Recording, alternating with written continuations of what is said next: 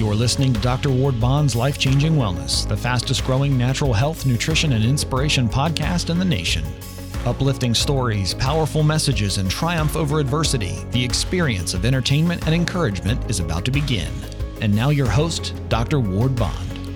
Don McLean is a Grammy Award honoree, a Songwriter Hall of Fame member, and his history-making iconic smash hit, American Pie, resides in the Library of Congress, National Recording Registry, and was named a top 5 song of the 20th century by the Recording Industry of America. And his catalog of songs has been recorded by Madonna, Garth Brooks, Josh Groban, even Drake and Weird Al Yankovic, and of course the king himself, Elvis Presley, and many others. And Don McLean has sold over 50 million records. He received a star on the Hollywood Walk of Fame, celebrating the 50th anniversary of American Pie, recorded a version of the song with a cappella group, Home Free, and he wrote the American Pie, The Fable children's book. And with the new film documentary, The Day the Music Died, is out now and is a definite must-see. One thing for sure, Don McLean is not slowing down. So ladies and gentlemen, let's welcome the legend, the icon, the master of the American musical story, the one and only Don McLean. Welcome to the show. Thank you for that. What an introduction. Thank you so much. Well, Don, I have been literally playing American Pie and all of your other songs literally on repeat since I watched your film documentary, which is absolutely stellar. Gee, it was a community effort. It was Spencer Proffer, Kurt Webster, myself, and of course the movie filmmaker, Mark Morman, really made that movie, but we all put our 2 cents in and contributed to it. But Mark Morman is the man who made the movie, but he allowed us to get involved, and because I have a particular connection to the subject, I told them I would only say if I didn't like something, that I would basically leave them alone because they know what they're doing. And it's even the last time I saw it, it had changed quite a bit from the time before. A lot of nice things were done and added, and there's some lovely string work in the movie also, which was done by a guy that works with Mark. I don't know his name, I'm sorry to say, but nice, gives it a little elegance. So this was the first time that the entire story was told as to how I got around to doing this and what the circumstances were in the country.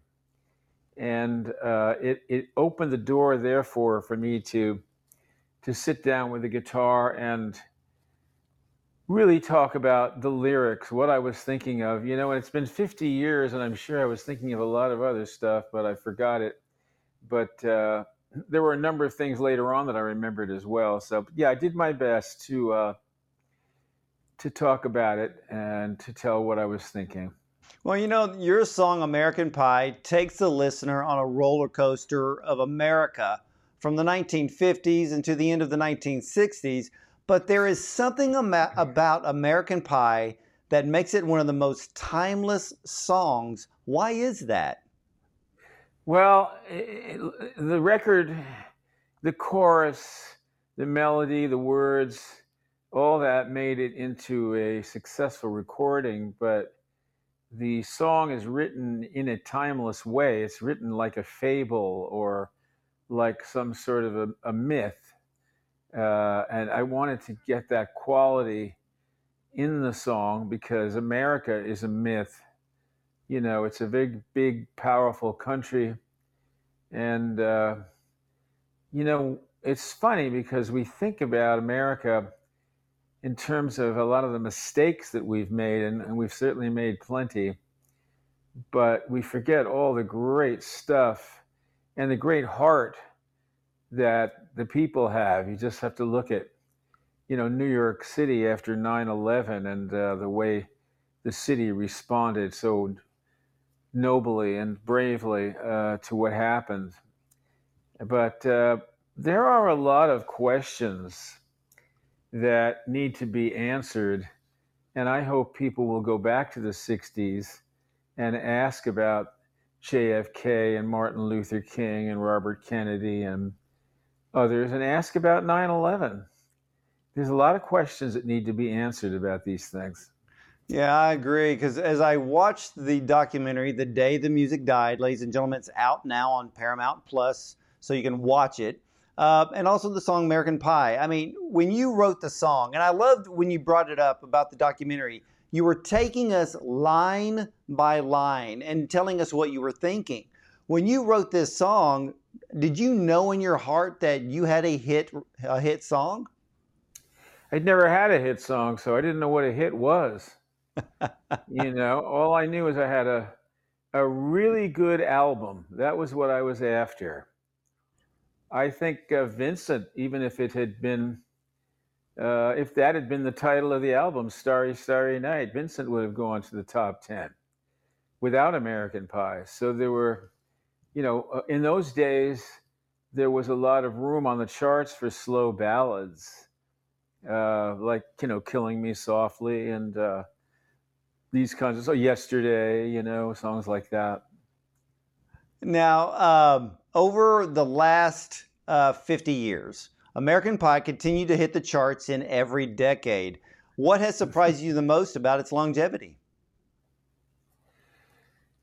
I just really don't understand it, but it seems to be a song that people value and that they like to use. And it makes a kind of a statement. And believe me, with this movie, this song is coming back bigger than it ever was. I mean, it's going to be humongous.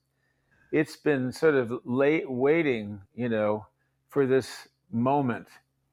And I think the story in the movie is a story that America can use now. I think it's a good story for us to realize, how much music means to us, how much we have to struggle through so many things, and even personally in the movie, how much I had to struggle to get this thing made. The producer didn't like me. The guys couldn't play the songs, I was surrounded by faint praise everywhere, and I didn't care. I knew what I wanted, and I was going to get it.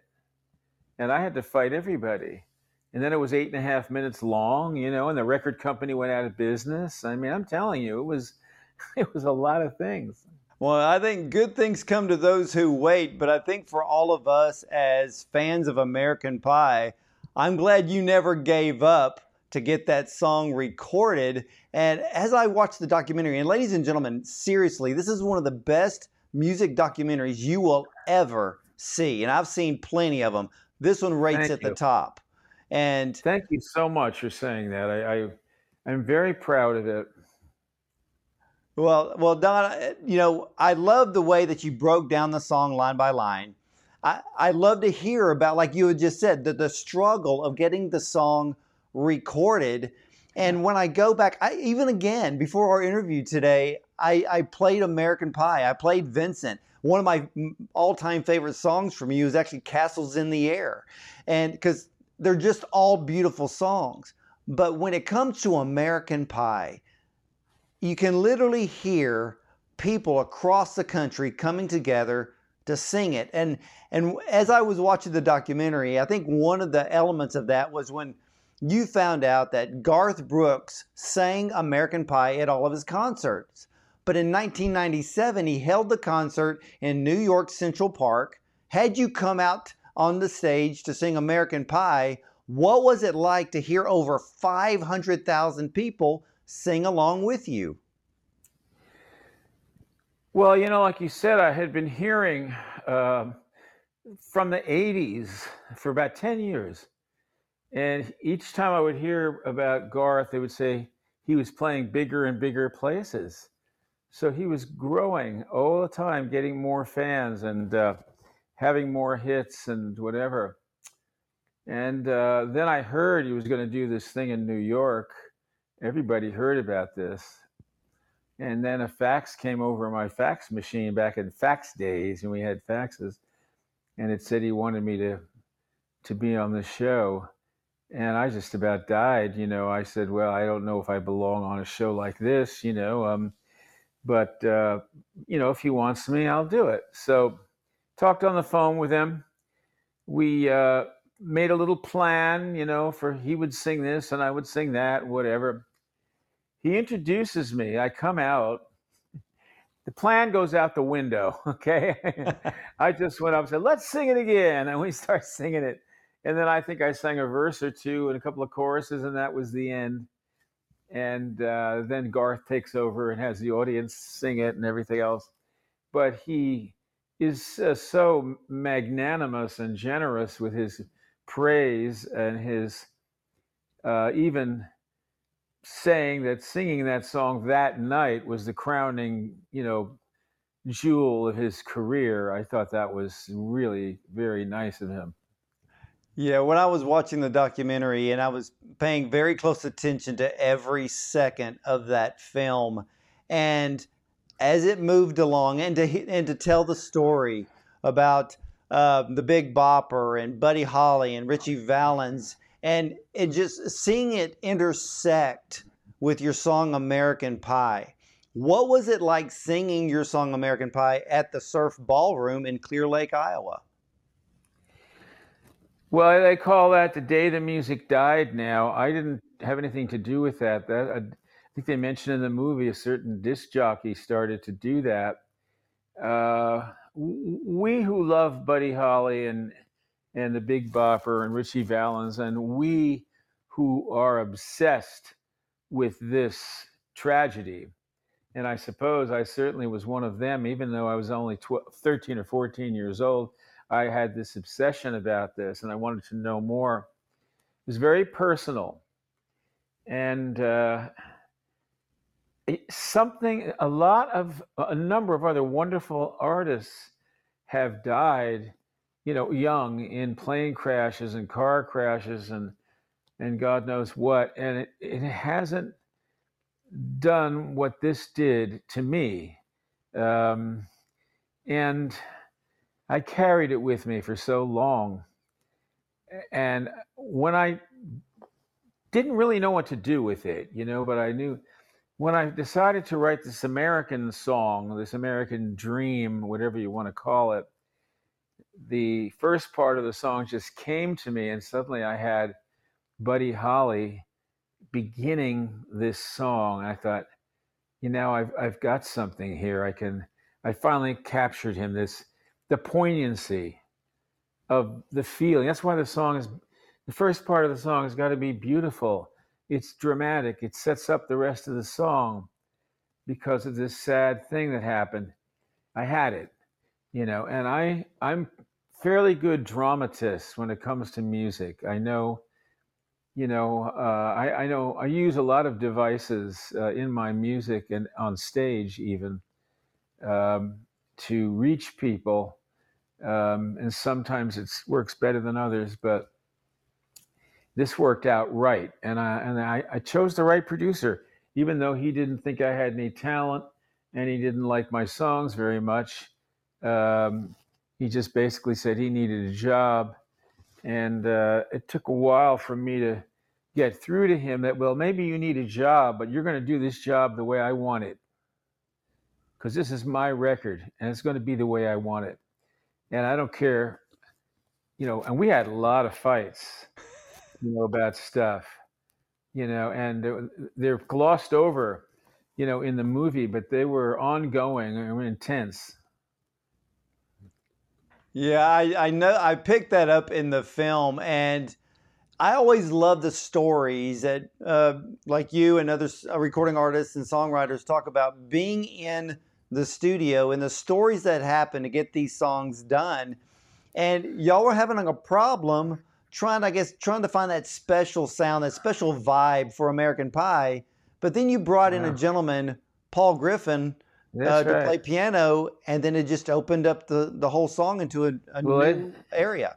Ed Freeman did that. I didn't know Paul Griffin from Adam. Ed Freeman brought him in at the last minute, and he just wailed because he was listening to my acoustic guitar in his earphones, and I'm pounding that thing. I'm a pretty good finger picker, and I'm a good acoustic guitar player, rhythm player. I drive my whole group. It's what I do. And he just jumped all over that thing, and suddenly everybody had a groove they could play on, but they didn't know what the groove was. Like I said in the movie, it sounded like a polka for about 2 weeks. I said, "This is a disaster." I wasn't holding back. I was really scared that we were going to end up going in the studio and making a terrible recording. So he really, and I'm so glad this story is in this movie because he saved that record, and I want him to get that credit that he deserves. Well, Don, So how frustrating was it you to be in that studio? You know the essence of this song. You want it done right. What was, you said there was a lot of arguments and going back and forth with the producer on getting it right. Was it hard for you to convey the message or the vibe you were wanting, but he just couldn't get it? Well, here's the thing. I was a man alone, ganged up on by a producer and a bunch of guys in the studio. The producer hired those guys. So these guys are tight, These guys are winking. These guys are saying little things. I'm picking up on this, that there's all this hostility or, subliminal hostility toward who does he think he is type stuff, right? I have to overcome that. After a while, I just look, this is going to be the way I want it. It's my record, and you're going to do what I tell you, and I don't care whether you like it or not. So once again, Don McLean is difficult, but you just don't realize that it used to be so simple. If you were a pop singer, let's say you were anybody on Capitol Records, you'd go in, they'd present you with Nat Cole, right? He'd choose his material from a lot of new songs that were being written, maybe something you heard somewhere. He'd go in, have a Dave Cavanaugh, one of those Capitol producers, would be there. Wonderful. He'd have Billy May, or he'd have Gordon Jenkins, or whatever. Arrangements would be written. He goes in and does the session, and that's it. They make a beautiful record. They take a picture. When we came along in the 60s, we were supposedly anti-establishment, and establishment music was anything that had to do with the system, meaning the studio system. And that's how they made records, and that's how they made films, with the studio system, which worked very well. And so we were left on our own to do everything. I go in the studio, I've got to pick the producer. I've got to make the arrangements. I've got to write the songs. I've got to sing the songs. Okay? I've got to make all the suggestions about what I want, what I don't want. It's all on the artist, so it was really much easier before. And I think most of the time you got a better result because most artists don't know about any of those areas. They don't know how to express themselves. I don't like it, or I don't like what I'm hearing, or what does that mean? They want to hear, decibels and hertz and megahertz and stuff, engineer talk. So it was like I had this sound in my head, and Ed, I think Ed got to it because there's not that much on that record. There are only 5 guys. Well, guitar, bass, drums, piano, and some background voices on the chorus. Well, when Paul Griffin sat down at the piano and started playing, did you and the producer finally look at each other and go, "Oh yeah, I think we come to an agreement now. We like this"? Well, we agreed on a lot of things, but we disagreed on a few. But Paul Griffin played like 5 guys. He was playing all over the piano. I mean, he just was rocking and rolling, and he was in church. It was gospel. It was everything, because there's a lot of theology in American Pie. So to have a gospel sound, a churchish sound, along with that stride and that rock and roll thing, oh my God, it was I mean, Ed really deserves to be the producer of that because he came up with him. Without him, we would have had nothing, honestly. Yeah, and just to think through all of that hardship, even the arguments, you made music history. And You ha- tell us, Don, about the American Pie children's book called The Fable. How did that come to pass? Again, that is Spencer Proffer. His desire to do this. I think he did one for Graham Nash, Our House, and his wife does these books. And I interviewed with her a few times, and she knew my story and loved the sort of the enchanting story of me as a paper boy discovering this tragedy, and created this Donny Boy character, and had the drawings and everything are very nice, and they're gonna take this all the way. I mean, there's going to be a Vincent book and a Vincent documentary movie. There's going to be several more children's books. There'll be a total of 5, I think. And oh yeah, it's all in the works. The publisher loves the idea, and they're selling books. You can get it on Amazon. It's all out there, all over. Yeah, and the artwork is absolutely fantastic. I was actually reading through the book, The Fable, and it's a beautiful book. And I think even for people who love music but also have kids, needs to be in their collection. Yeah. Well, if they have kids, a lot of times they listen to American Pie. It's like a children's song too. Well, To couple that with a book, and then as they grow up, they go on to other things, forget about all that, and then one day they hear that song again and say, "Oh yeah, and now what's that about?" And then you might want to ask some questions about what happened in America in the 1960s that still haven't been answered. yeah. So Yeah. it's a good thing. And I know that back especially the late 60s, America was definitely divided at that time, and America's divided now. And I think Very that's much one of the so. reasons why American Pie is the song that is forever timeless. And even, ladies and gentlemen, if you have never heard the song American Pie, well, you need to because it is a part of American history. And I once you listen I to it, think you'll get it's it. I think the movie is going to be a nice thing for America at this point in time, and a reacquaintance with the song will be helpful because we're all Americans. We all obey the Constitution and we follow the laws, and nobody says you have to like everybody, but you obey the law. Yeah. And I completely agree with that, Don. Now, how has the 50th anniversary American Pie World Tour going? Well, we're almost at the end of the American run. We've done about 40 shows in as many cities. It started off at the Surf Ballroom in February 3rd. And then on the 8th or 9th of September, we have to fly over to England and start a European leg, which is going to last 2.5 months. And I'm really looking forward to that. I've done many, many tours of this particular part of the world, and it's always been a lot of fun. And it's, different food, different people, different thing, and I enjoy it. Well, Don, we are having a Elvis Week TV special coming up, and I know that Elvis Presley recorded your song, And I Love You So. What did that mean to you to have the King of Rock and Roll record it, and he also sang it in every concert until he passed in 1977? I could tell you a lot about Elvis Presley because I knew the Jordanaires very well. They were on a lot of my songs. They were on Crying, they were on Castles in the Air, they were on Since I Don't Have You.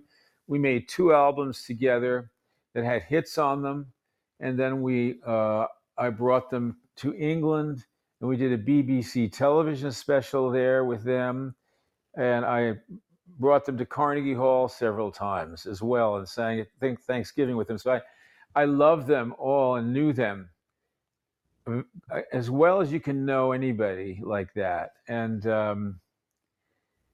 they were, you could really realize that Elvis Presley was a dear boy. He really was. he was a very good-hearted person, but later on they stayed away from him because they told me that he was around some evil people, and they don't like evil. The Jordanaires were very good Christian men, and they didn't like it, and so they said, "No, we can't sing with you anymore." And I think this is when, you know, he went down that bad road, with, one thing, Gordon Stoker, I mean, this is a simple sentence I'm going to say, but he said, "You couldn't tell the Presleys nothing." That's what he said to me. And it makes sense, they know what they're doing, and well, they did, but he only lasted till he was 42. Yeah, very much so. And but yeah, to sing with the Jordanaires, I mean, that is extremely special. I mean, one of the best background groups or best quartets on the planet. Yeah, and Neil Matthews really wrote all those arrangements, whatever those arrangements are, like Treat Me Nice, any of those songs. Those are Neil's arrangements. And I have 4 hours of me and the Jordanaires rehearsing for Carnegie Hall. I've got 4 hours of us talking and singing songs, and they're in their, work clothes. They're not dressed up, and I'm, we're in my little apartment there back in Garrison, New York, where I used to live. I used to have a little apartment over stables where I had my horses. And we had a very good show. And we went over probably, I don't know, 30 songs or more. They had arrangements for everything. And so that's all on. I'm going to release that at some point. Well, I can't wait to hear that. And Don, many blessings to you and your world tour and the continued timeless success for American Pie. And I want to thank you for being on the show today. Well, thank you. Your name is Ward Bond. Yes. And you know Ward Bond, don't you? Yes, I do. Yes, I do. One of John Wayne's closest friends. That's right. And he's in so many movies. He's in Wonderful Life. He's in even the Wagon Train. Oh yes, that was the when those people ended up going on television, it was usually just because they needed a steady job. They didn't really like TV. They were movie actors, but he was something else. I'll tell you one quick thing. There's this lady who was in one of John Wayne's movies. He always had a beautiful woman in the movie. So they would stay out in the middle, like Sedona, Arizona, or someplace, way out there, and they'd be in like a little low budget motel for like 3 months, And so this lady had her room, and next to her room was this room where Wayne and Ward Bond and John Ford and 2 or 3 others would get in there, and they'd play cards. And she said they would curse all night long and keep her up. She couldn't get any sleep. Can you imagine letting all that tension off in that room, that smoke and all that used? No. There's a lot of testosterone in that room. Oh, you better believe it. I'm a Western aficionado, shall we say. I go even further than that. I mean, I have whole libraries on Western movies, and I go back to Tom Mix and Buck Jones and Hoot Gibson and the silent era, even William S. Hart. I love that stuff. One of the interesting things about how America has changed is they just can't make a decent Western anymore. The last one was The Unforgiven that Clint Eastwood did. That was the last really good Western, I think. And even that had a certain amount of profanity in it, which cowboys were usually pretty good Christian men. They didn't curse. They were sort of serious Christian type guys, Yeah. And so they have to throw that in there. It's kind of sad. Yeah, I agree with that. Sometimes when I watch the modern day Westerns and there's so much cussing in it, I'm thinking, did they really talk like that back then? And you bring up the good point. I mean, a lot of people back then, it was church on Sunday. Well, one of the things an old timer said, who'd been around then in the 1930s, they interviewed him. He said everybody was real respectful because everybody was armed. You didn't want to cross a guy, because he could get hurt. That's right. Well, Don, again, thank you so much for being on the program. It's been an absolute honor and a pleasure. Ladies and gentlemen, the legend, the icon, the American musical storyteller, Don McLean. And ladies and gentlemen, the film documentary, The Day That Music Died, is streaming right now on Paramount Plus. So make sure you check it out, as it's one of the best music documentaries ever filmed. Head over to donmclean.com for all of Don's music and tour dates. And remember, what do I always say? We buy the music. So stay tuned. We'll be right back with more. Okay, Ward, thank you. Hey, thank you.